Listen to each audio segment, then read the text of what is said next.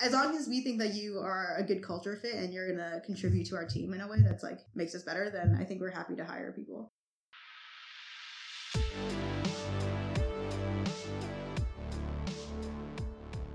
Yo, what's up, everybody? Your host, Andrew Linfoot here, and you are listening to the Pesto Podcast, where each week I sit down with some of the most innovative leaders in tech to chat about how to build and scale distributed teams. If you're looking to get an insider's perspective on the future of work, you're in the right place. I'm super excited to introduce you to today's guest. All right, welcome everybody to episode 2 of the Pesto Podcast. Today we have a very special guest on the show. We have Christina Kim, a founding engineer of Sorceress. Christina, you want to tell everyone listening a little bit about yourself, your background, and what Sorceress is? Yeah. Thanks for the introduction. I'm an engineer here at Sorceress. I joined Sorceress while we were going through YC in summer 2017. At Sorceress, what we're doing is we're just trying to automate the whole process, like outbound sourcing process. So for most companies, you're just like not getting enough inbound applicants to your roles, and you're just one of the biggest needs that we've talked to so many people is that they just can't hire really great people. And we really like to build really great products. You need really great people behind them. And this originally came out from Kanjun, her CEO, was the chief of staff at Dropbox. And one of the things that she was working on often was just hiring and like building a hiring brand for Dropbox. And it was just like the biggest struggle was to fulfill their roles. So what we actually do is we want to find great candidates for people. So you're not, as a recruiter, hiring manager, or engineering manager, you're not spending your time sourcing and like scrolling through LinkedIn endlessly for finding keyword searches for like software engineer. You're actually just spending your time selling candidates. So what we do is we have machine learning models that are actually finding really great candidates for you alongside our human labelers. And then once we find really great candidates, we'll actually do the outreach on your behalf. And then for you as a person who's using Sorceress, all you have is really great candidates in your inbox. The whole process is like we just want people to be focused on like having really great candidates to engage versus spending all that time looking for keywords that like just aren't giving them good results. Okay, cool. That's awesome, Summer. And you guys work with some pretty big name customers. Can you share any of those with people listening on the pod? Yeah, we work with like Cruise. We just signed Airbnb. We work with Asana, Flexport. A lot of like big companies in the Bay Area have been working with us. And I think Cruise we've been working with since like we were going through YC. So we've been working with them almost like 2 years now. And what's really great about working with these companies is that as soon as we've hired or fulfilled a role, like for some of our companies, they use us for like higher up, like director of engineering. There's also this whole process of like, there's great candidates that they really like, but they're just not looking at the right time or that time. And so what we'll do is actually re-engage those candidates later for them. And so it's less of like a hassle, and like really what we want people to be doing is like giving candidates a really great experience and really like finding great candidates that they love versus like spending all their time like scheduling or managing this whole process of like looking.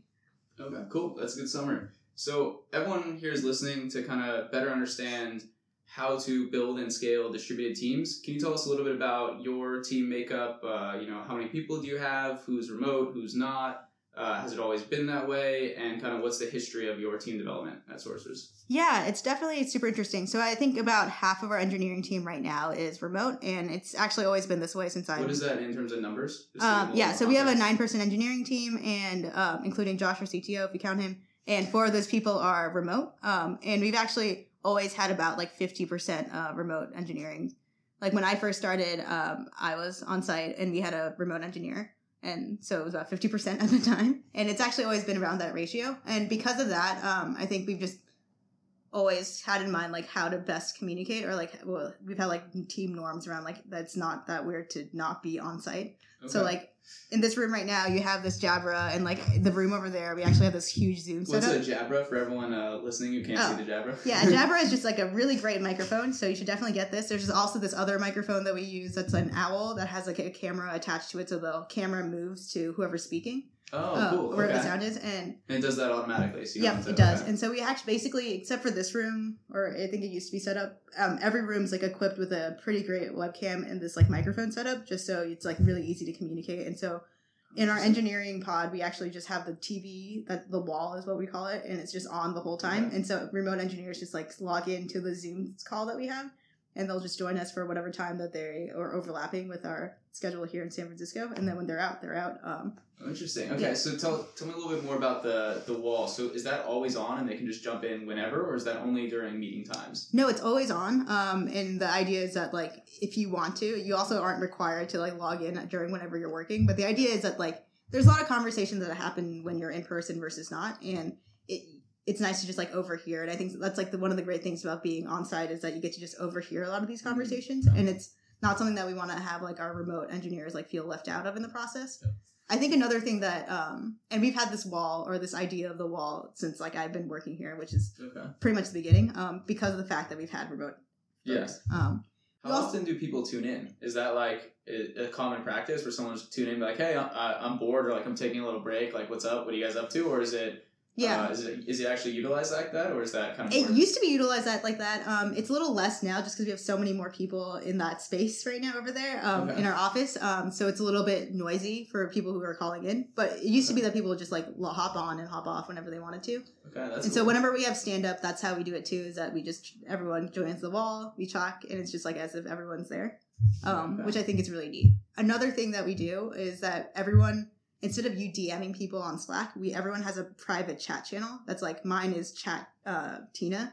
And instead of, like, you DMing me to have a private conversation about something, you would just DM me the question in my channel so everyone else can see in the team as well. Okay, yeah. So the idea is, like, the whole idea of, like, you're not, as if I'm having a conversation sitting next to you, but, like, the idea is anyone can see. If there's relevant information in that, like, other people can jump in, right?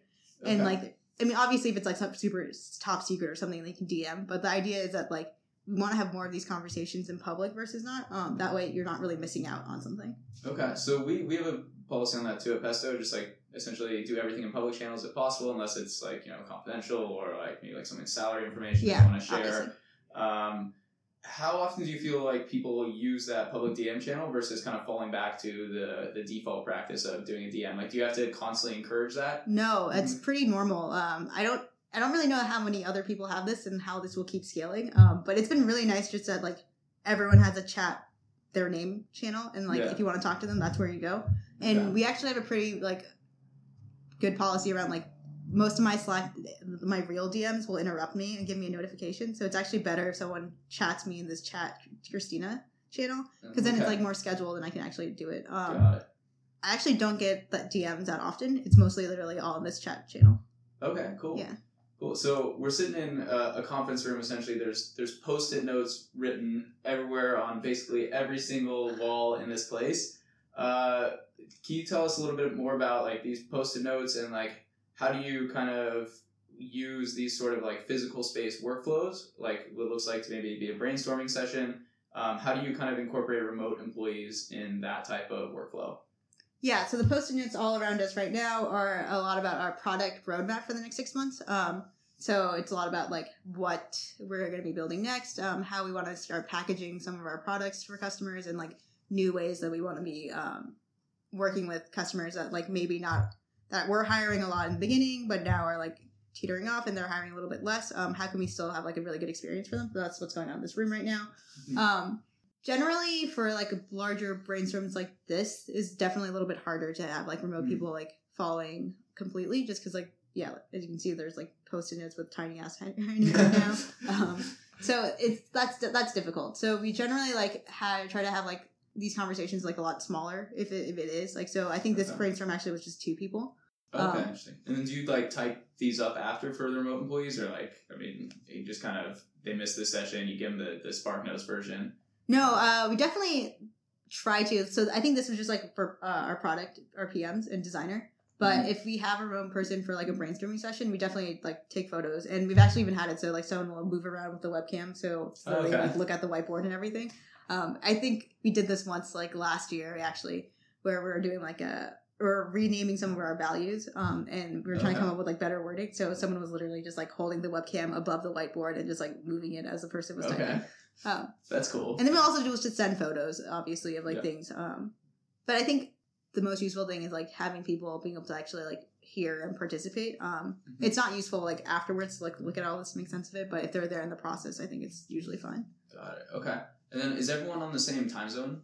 No, they're not. So we have people in Europe that's like on pretty different time zone. Okay. I'll actually be traveling for 2 weeks soon, and I'll actually be in like Japan and Australia. Oh, cool. So I'll be like 17 hours ahead. So it's not exactly quite the right time zone either. Will you be working while traveling? Or yeah, I am. vacation? And Okay. so and I actually feel totally fine doing that because of the fact that it's going to be really easy to work with people, and it's like not. Okay.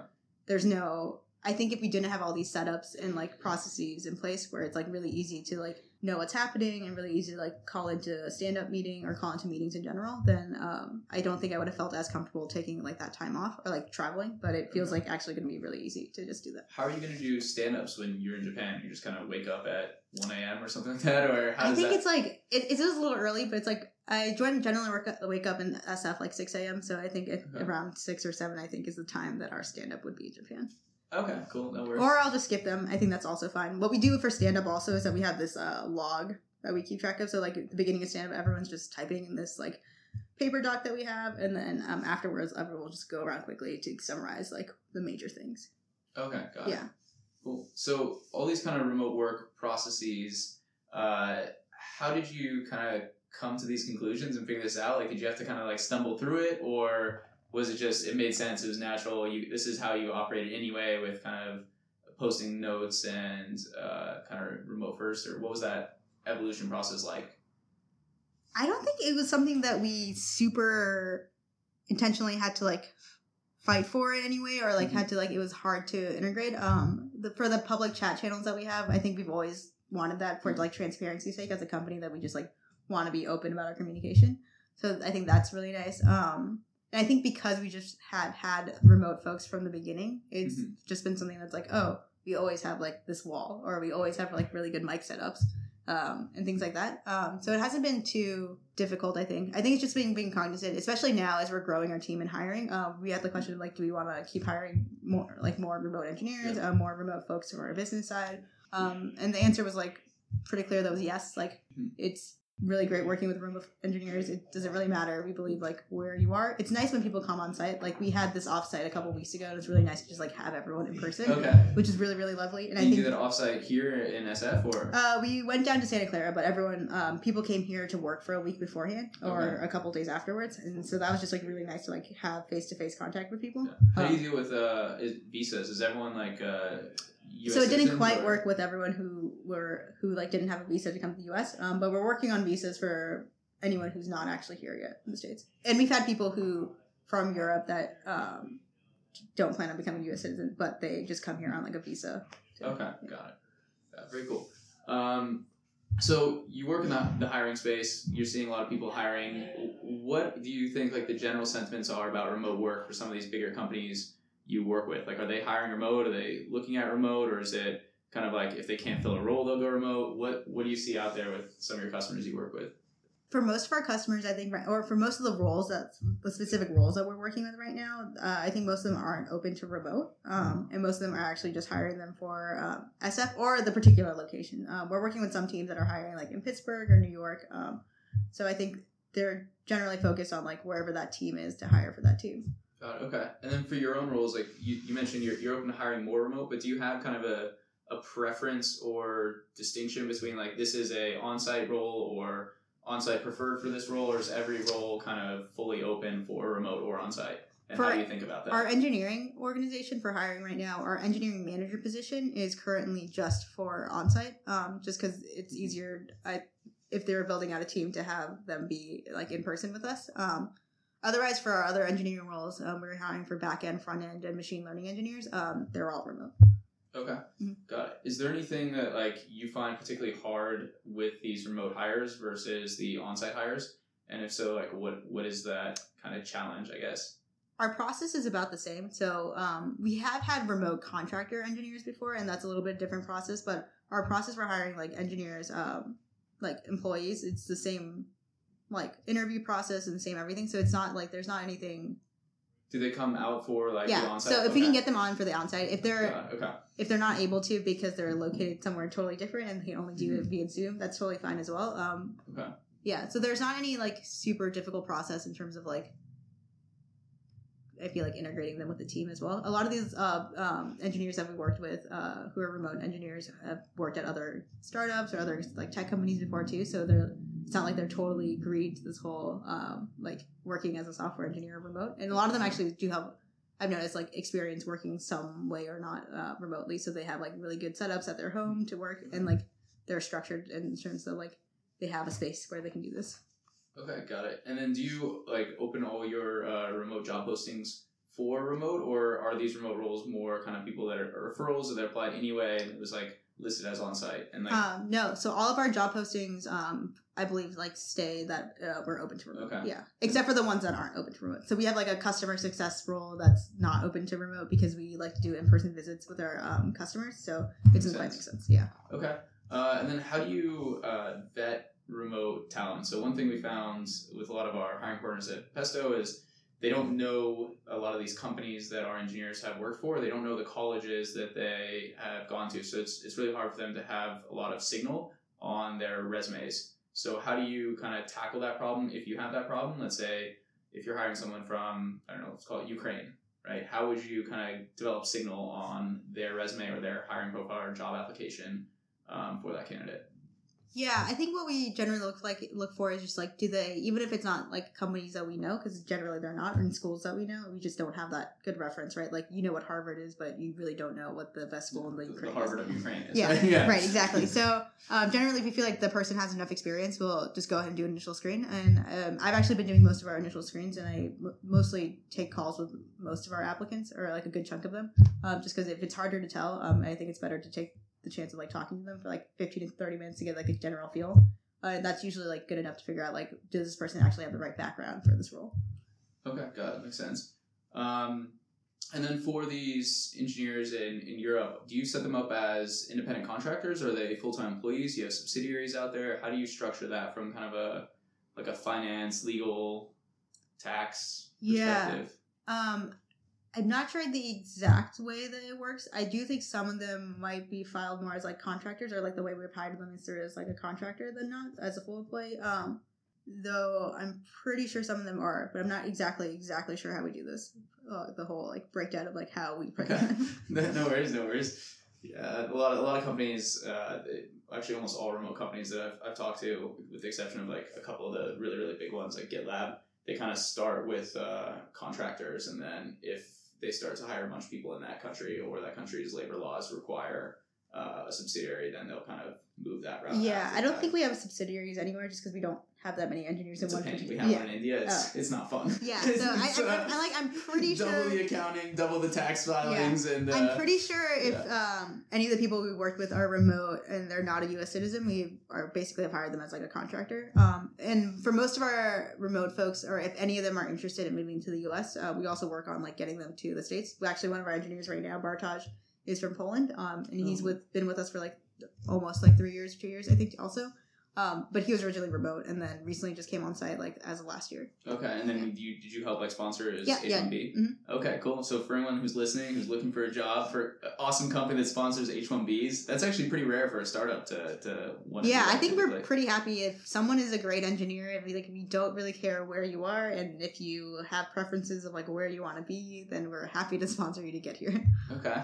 What was that process like? Do you know? Is it like hard to sponsor an H1B? I've heard it's a nightmare, but I mean, I'm not a lawyer. I think in this particular case, we actually did it through the J1, which is like a learning visa kind of deal. I think. Okay, so it's like it's kind of like the idea is like they're doing like an internship or an apprenticeship almost. So that's how they. Yeah. Interesting. And actually was pretty easy. I think end to end was like pretty easy for us to get this visa for him. I think it was like 2 days of paperwork, and I think about it. Yeah, that seems super reasonable. Okay. Yeah. And then for your on-site employees, like, do some of them, I mean, you're traveling for 2 weeks while working. Is that like a common thing? Do you have to kind of change your workflows to accommodate that, or is it because everything's default remote first, you just say, hey, I'm going to be in Japan next week? What's that look like for your kind of operating? Yeah, it's pretty... As a startup of our size of like 20-ish people, there's not any formalized, like, how are you taking time off? So yeah, it is pretty like informal that I'm just saying that I will be in this place. And I just let people know on my calendar. We have access to everyone has access to everyone else's calendar. So I'll probably just block off time and be like, this is when I will be sleeping now. Okay. It's like pretty casual. There's not anything like yeah, there's no like huge announcement I'm making or like huge thing I'm putting in place, so things don't get lost. So what about like holidays? So Poland's going to have different holidays. They're not going to be taking 4th of July off, you know, like we might here. How do you accommodate those kind of cultural differences in your remote team? We respect those holidays. I think one of our contractors is in Lithuania, and they have, I think for like Easter, they take off like lots of days, I think. Okay. Yeah, and so we were just like, yeah, sure. Or like it was like some national holiday, so it's like I'll be gone for like 5 days, and we're like, okay, sure. Okay. Yeah. Got it. Do they then work on like some of these other holidays then, or would they just take double holidays, or you guys just don't really worry about it too much? I don't think we worry about it too much. We have unlimited PTO, and so it's just like not something we super try to like I think keep track of, especially at this stage. It's most about trust of like, are you getting your work done? And I think it's generally fine if you have some holiday that you're taking off. Okay. We'll see how that goes as we're growing. If there's like too much conflict, but generally I think it's you tell the people that you're working with closely about like the time that you'll actually be gone and you're available, and if, as long as the calendar is up to date, I think we're generally like it's fine. Okay, got it. Makes sense. And then did you work in any non-remote companies prior to Sorceress? Maybe. I'm not totally sure anymore. No, did you personally? Like your engineering background, like were you working in was I ever a remote engineer? Yeah, no. Non-remote engineer. Like a purely on-site company. Like I don't think so actually. Before Sorceress I was working at MemeBox as an engineer. And it was I feel like everyone was on site, but we did have like, offices in other countries, so it was okay. Yeah. So, but I don't think it was like a remote first ish, like not the way that we do it here. Definitely, that's like open to remote. I definitely don't think we were like we weren't hiring remote engineers at the time. Is there anything that from your old job that you did that you couldn't do in this job, like either like company process wise, like the way you kind of go about any of your stand ups or reporting, that like isn't conducive to this remote first culture, and there's something you kind of noticed in that shift? Honestly, no, like not at all. I think if anything, I actually really like some of the things that we do that make it easier for you to be remote, like the chat channels that we have, and like being able to like call into meetings really easily, or that like every meeting is attached to a Zoom link regardless of you meeting in person or not. Yeah, a lot of like kind of remote cultures, if you'll say it's like, oh, you got to over communicate, you got to document things, you got to put things in writing, but in a lot of ways those are like kind of just best practices for like being a good company. It's just useful to have all this logs, right? Like it's like if I like the other day there was like this bug that we saw, and I was like, oh, I know I talked about it with someone, so I just like searched in Slack and I found it, and I was like, cool. Okay. But it would have been definitely lost if I just had to remember this like in-person conversation I had with someone to like fix something. Okay. So with in-person conversations, do you like constantly kind of like type up? We see a lot of remote companies that like type up meeting notes, or have a preference for putting things in writing over in person.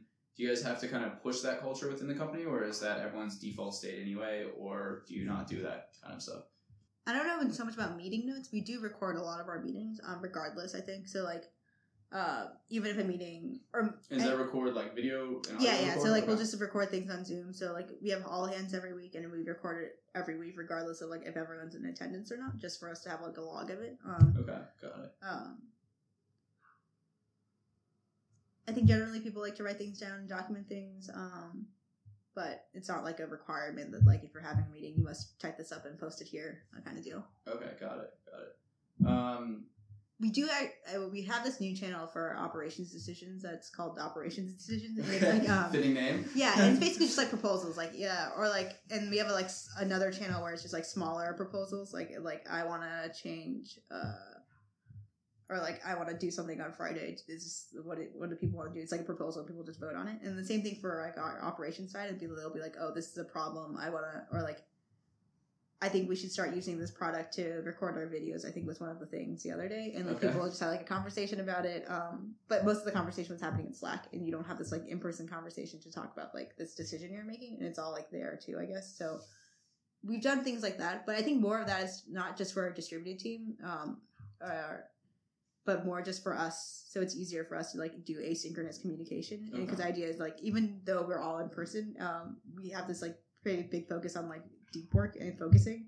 So it's like, even if you're in person, most of the time, like unless like I have a meeting schedule, like in the mornings especially, like I prefer just to have that time to like work on things and like and get like into flow with whatever I'm working on. And it's hard to do that if you're getting constantly pinged by someone walking up to you, or even pinged on Slack, right? So I think generally, regardless of like us having remote folks, it's more just about like how can we like get these processes a lot faster, get the decisions faster, and a lot of that's by doing things asynchronously or like writing it down. Yeah, that makes sense.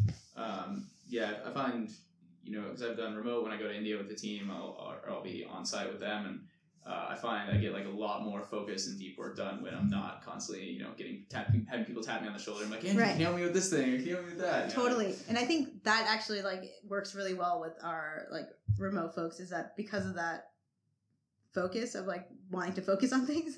Wanting to focus. Okay. Yeah, is that you have this like other workflows where we're trying to do things asynchronously, so you're not missing anything, right? Because you're not having this live conversation with someone to decide whether or not we should buy this new service to record videos instead of Zoom or something.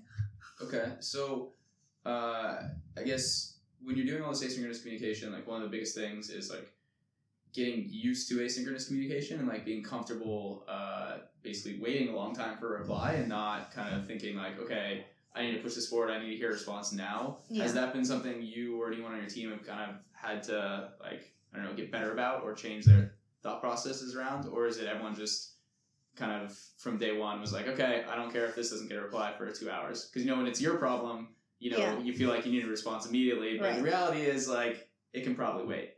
That's the case a lot of the times, but sometimes, things are urgent, right? So, like, we can just at the person on Slack or, like, actually just grab them in person if they're in person. Okay, is that how you basically signal within the organization? Like, this is synchronous versus asynchronous? Or if you especially need to, we'll at them or DM them. So most of us, like I said, have our notifications turned on for our DMs, but not our specific chat channels. So that the idea is that, like, that chat channel is supposed to be asynchronous. So, like, you'll ask me a question, but it's totally fine if I don't reply for a couple of hours. But if you DM me, then it probably means like you want my attention right now. Got it. Okay. The other idea that we were trying out on our engineering side, at least, was that you are signed out of Slack, but you're signed into Zoom. So if someone actually needs to reach you, they'll just call you on Zoom instead of like chatting you on Slack. So you signed into Zoom like all day, basically? Well, that was the basic idea. I don't think we quite have done that yet, but the idea was like if you really want to like get your 6 hours or whatever you want to get it in the morning, totally undisturbed, then. But you still want to be reachable, right? Like the idea is like not for you to be like in a hole working on something, but if someone needs to reach you, they should be able to reach you. Okay. What about like schedules? Like, does everyone work kind of a normal like 9 to 5, 9 to 6, whatever that hour is, or is it more flexible in terms of some people come in later in the day but they work later? Or yeah, it's definitely like that. I don't think we particularly care about like when you're working, as long as like things are getting done, like your responsibilities are taken care of and you're generally reliable, right? So I think we like to have the overlap in the afternoon where everyone's like online-ish, and so like the overlap with Europe essentially. The time. Yeah. So we have our stand-up around 1 p.m. Pacific time, and so that's when we'll like chat with everyone. And the idea is that we want to have some overlap, and the idea is you should have some overlap with some people, just because it's just really hard to communicate, especially for meetings. So I think generally most people are around in the afternoons to like have meetings with people and like talk to people. But other than that, it's pretty flexible about when you get work done. Like even for people on site, like some of us have really drastically different schedules. Like some of us don't get up till like almost in the midday, like right before stand up, and then but they're like working till like pretty late, right? So some of us prefer like really early in the morning, and then like can't get anything done after like 8 p.m. is like the max that they are tapping out. But usually earlier. So it just really depends on like what works best for you, and we're pretty flexible with like when that actually happens. Okay. What about for like you personally? One thing I've noticed with working from home and remote work is it's kind of hard to separate kind of work from personal life, like those two kind of segments of time. It all kind of blends together because you don't leave the office ever, really, essentially. How do you kind of deal with that, or do you think about that? Is that a problem for you? Or is it startup and you're just like, fuck it, I'll work all the time? Like, it's not something I think about too often, to be honest. I do everything that I want to do in a day. Like I like work out, I will meet up with people, I'll chat with people for their podcast, and thank you for that. Like, thank you for that. It's not like something like, and like if I particularly want, so I've actually shifted more of my schedule to earlier in the day, so I have more of my nights free to meet up with people and friends. But it's never been like something that like I've thought about too much. I'm like pretty happy with the way my life integrates with my work, to be honest. Cool. That makes sense. What about like company culture or team bonding within a remote environment? Do you guys have any kind of rituals or things you do to help the remote people feel more a part of the team?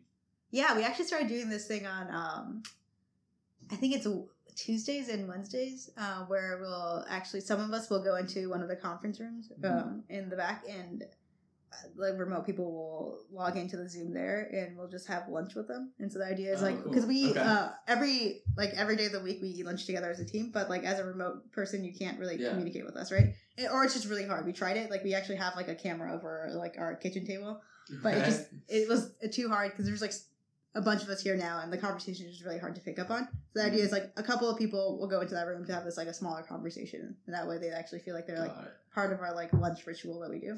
Okay, that's cool. Yeah, that's super cool. Okay, and do you do anything else on that front, like one-on-one meetings with some of these remote people to kind of understand who they are as a person? Like, like, do you have an equivalent of like your Friday beers with the remote people that you gonna do, or anything there? Yeah, I actually, for most of our, at least for the engineering side, we encourage all of our engineers to like have one-on-one meetings with everyone else on the team. Engineers definitely, and even with other people. And then I've been onboarding one of our newer engineers, and we just meet every day for like 30 minutes right before lunchtime. And so it's just idea like it's just like a quick check-in of like making sure like he isn't confused, totally lost about something, or like it's also a good way for us to just get quick FaceTime as someone especially like remote. I think it's kind of intimidating to be joining a team that was like, still mostly in San Francisco, and you being in Michigan is just like strange, right? Yeah. So like you want to feel like you're part of the team. In the future, we're trying to get people to come to SF like at least once a quarter or so. And the idea is that they'll just work on site for a week, and then they just get to hang out with the team and like get in touch again, and then it's totally fine to say, depart after that. Okay. Are there any places where you think remote work kind of falls apart, or like where remote work is just not a good fit? Mm-hmm. Do you mean like certain types of teams or like certain industries? Any trade-offs that you're like, well, I love remote work. I mean, obviously you're doing it sorceress, right? But like, I wouldn't do it in this situation, or we understand we give up this other thing within our company to make this possible. I think it can be hard if like all of your members are remote to build a really like coherent culture. So I think like what has worked for us is that most of our remote folks are like very bought into like working with us, and so they like are talking to us all the time and like are really part of our team. And it really doesn't feel like they're not part of our team. I do feel like there's some cases where like if you don't stress like your culture, you don't stress your relationships as much, especially as an early startup, and like your team is all on different time zones and you're just like not talking to each other, then your culture can feel like a little bit more fragmented. So I think it doesn't work well on teams that are really small and like aren't focused also on like building their like relationships on their team. I guess. And then why did Sorceress go remote from the beginning? What was the original motivation? It was just like it just happened to happen. I think it just happened. I think we posted a job post.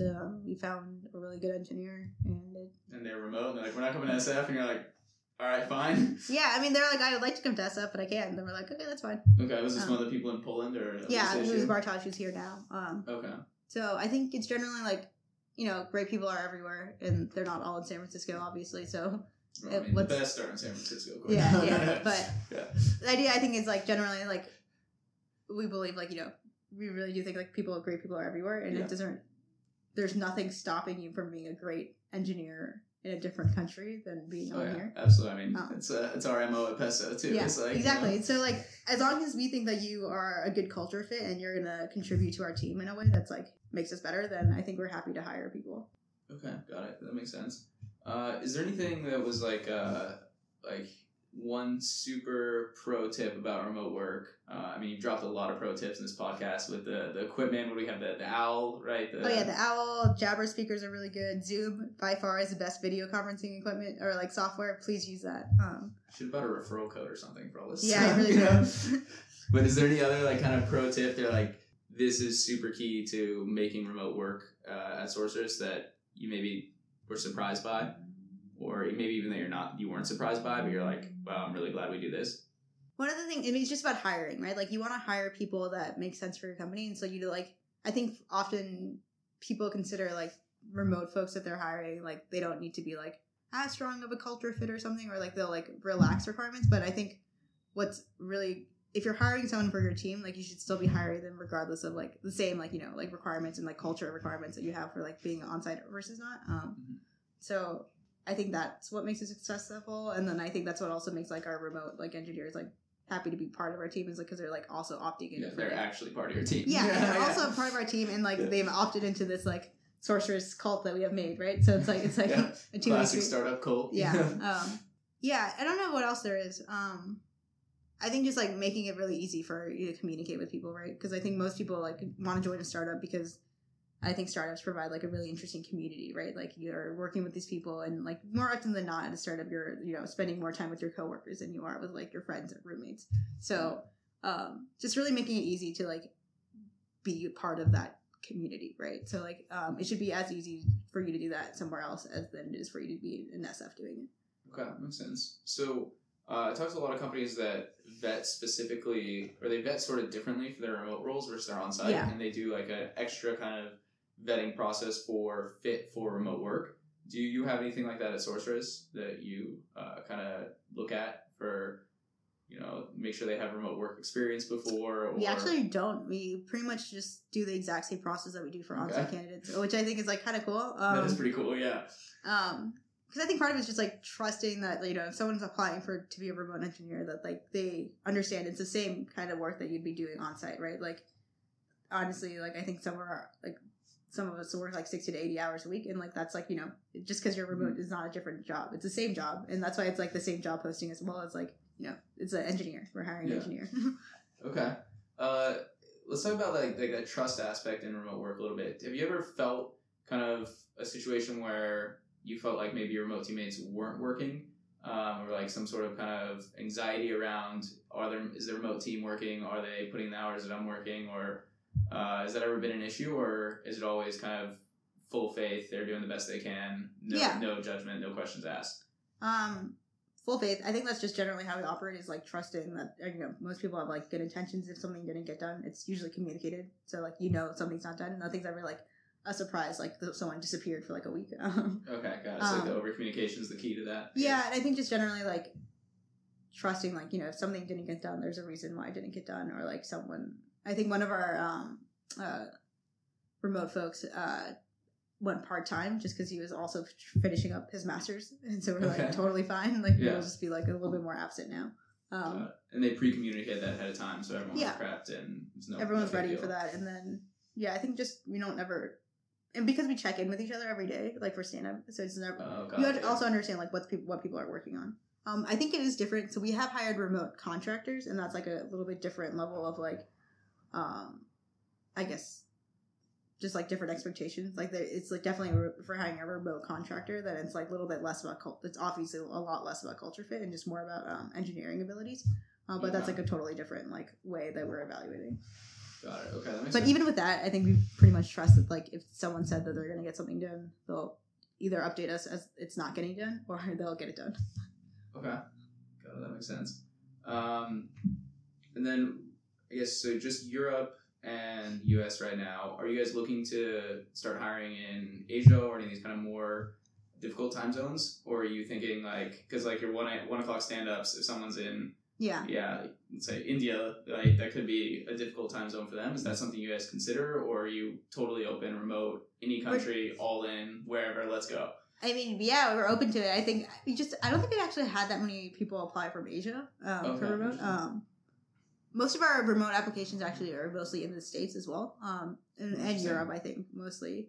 We actually haven't seen that many from any other places, but I think we're pretty open to it and probably finding a time that will generally work for most everyone. But we're pretty open to it. I don't think we've like X'd out any countries because like, this time zone would be too terrible for us. Got it. Okay, that makes sense. Have you had any issues in the States like with health insurance or registering entities in different states for some of these remote people? Or has it just been no problem? You've got, I guess, Michigan, right? So you've probably registered in Michigan or anything on that front you ran into? I don't think so. Yeah, we have someone in Michigan. We have someone in Florida. We have someone who bounces around everywhere, basically in the States. She house sits in I think she's actually in London right now. But that's awesome. Yeah, so I'm not sure exactly, but we've definitely like are prepared for this. Your office pays you. Yeah, so it's not something I think that like we've run into. I think we just figure out a way to make it happen, and like definitely when I'm like talking to candidates, especially if the ones that are looking for remote or looking for like visa sponsorship, I tell them like, let's just go through the process and we'll just take care of it at the end. Like, it's like we're like happy to do that once, like, you know, like if it's a good fit, we're like happy to do whatever.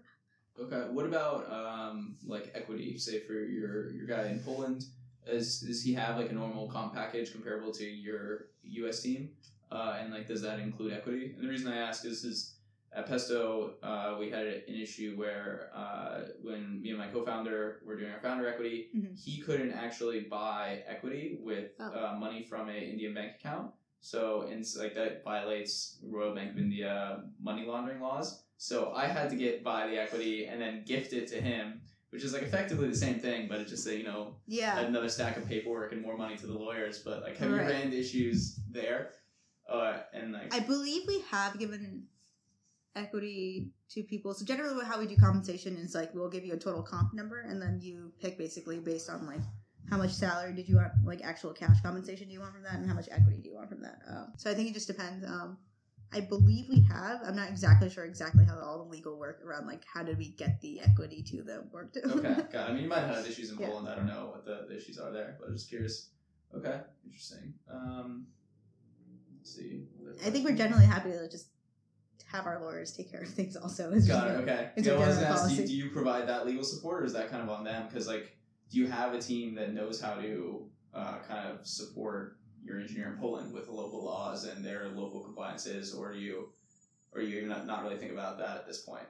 Or just kind of defer that to them? And I think generally defer that to them if anything comes up, but for most... I don't think we've hired anyone super new that's been remote in Europe. Our latest like remote hire was the one in Michigan.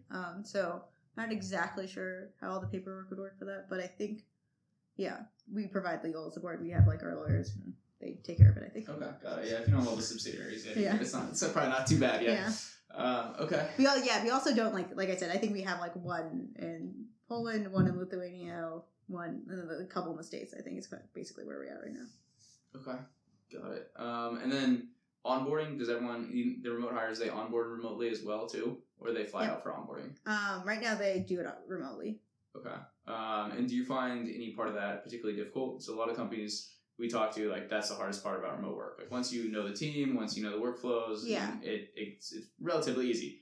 But the onboarding is kind of where a lot of people struggle. Do you have similar experience? I mean, I think we're also have been figuring out onboarding for ourselves, like on-site as well. So it's just like it's totally just like Classic. A new thing that we're trying to figure out. We actually do have this new process. And part of me meeting with TJ, one of our engineers, like for 30 minutes every day, has been like to go through like his onboarding checklist. Like part of it is like for him to just ask me questions, like as things come up, but also for him to like go through this like ridiculously long list of things that one of our other engineers made for like, this is all the things you should know related to Sorceress and our engineering. Like, got it, yeah. So then he has someone to like ask and talk to, but I think onboarding in general is just like hard to do well. Fair, yeah, that's a good point. My joke was that like I didn't officially onboard till like 2 months after I joined. So like yesterday, basically. Yeah, I mean, our joke was because like we were going through YC at the time that we just like didn't, slowly like ran me up. I just like started working on stuff, and then like 2 months later we're like, hey, we didn't do like an onboarding. I was like, yeah, we didn't. Okay. But we haven't had any like super large issues. We do really try hard to make sure like everyone meets them. And like our chats with them over like a Zoom call, and we try to make most of our team, especially in the hiring process, talk to like the people that we're hiring before we hire them, obviously. So got it. So they have like a general feel of like who are they working with, what's happening. But onboarding, we're still figuring out that as like a process that as an general, I guess. Yeah. Fair enough. I'd say we're in a pretty similar boat here at Pesto. That's work in progress. If you figure out a good way to do that, let us know. Okay, maybe that's the next podcast on how to onboard an employee. Yeah. In general. Okay. I don't know. It actually has just been really easy. Like we just don't think about it, to be honest. It's just we have this equipment, we set up things, you have meetings, and it's really easy. Like you don't miss things. Like I generally love asynchronous communication in general. It's just like nice to be able to like tune in and tune out.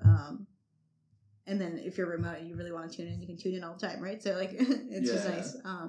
Yeah, I mean, if you're used to asynchronous communication, that's like a big difference. Like I think basically just realizing that almost every piece of communication can be async is like I think almost like important like personal growth milestone that you need to like go through to be compatible with remote work culture. Yeah, definitely. I think generally we believe like, you know, if you don't need to have a meeting for it, then don't have a meeting for it and just like have a thread where you can just figure it out.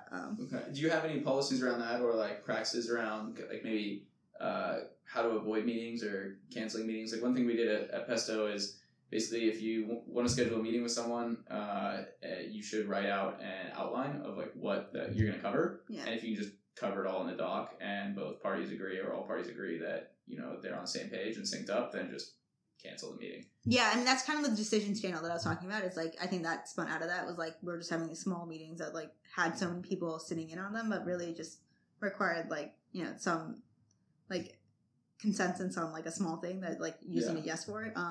And also just, having meeting agendas, I think like speeds things up way faster, right? So like if you know what you're talking about, you're primed, you're ready. Their general thought is like your meeting should be 5 minutes long or like an hour long, right? Like nothing really makes sense. Okay, interesting. I don't know if I agree with like that much. It's a pretty broad spectrum there. But I think the general thought is like most people have meetings for things that could be resolved very quickly, right? So yeah, that's fair enough. Actually, somewhat like I'd say we sort of practice that. Like a lot of our meetings that are longer they're more not so much for productivity, but just as like, hey, I haven't talked to Patrick in a while, so like we had like about 5 minutes worth of material to cover, but we spent an hour, and that becomes kind of that remote social time. Yeah. We also just do daily syncs every day, so like our operations team also has like something equivalent to a stand up where they do like a sync up where like people just ask questions, they go through any issues, and just like everyone just kind of shares what they've been working. It's essentially a stand up. So they do that every day too, so everyone like is aware of like what people are doing, what's happening, and the general state of the business. Okay, got it. That makes sense. Yeah.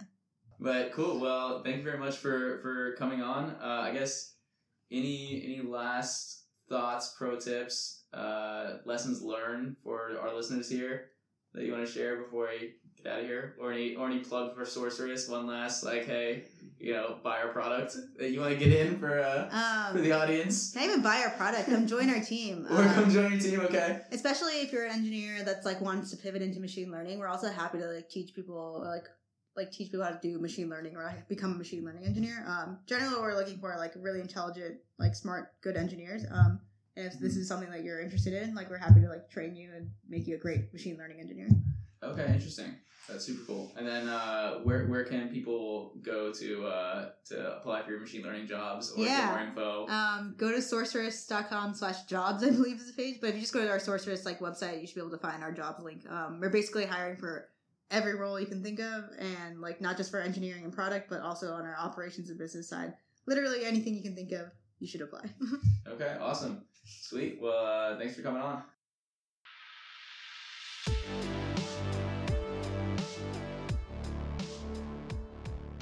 Hey there, Pesto Podcast listeners. Thank you so much for listening to today's episode. I really hope you got a lot out of the show, and I'm incredibly grateful for your support. If you enjoyed today's episode, please take a moment to subscribe to the podcast on your go-to podcast player, or leave an honest review. Every review makes it easier for other people to discover the podcast, and I really appreciate it. If you know someone who might be a great guest for the show, please let me know on our social media channels or by shooting me an email at podcast@pesto.tech. Thanks again, and I'll see you next week.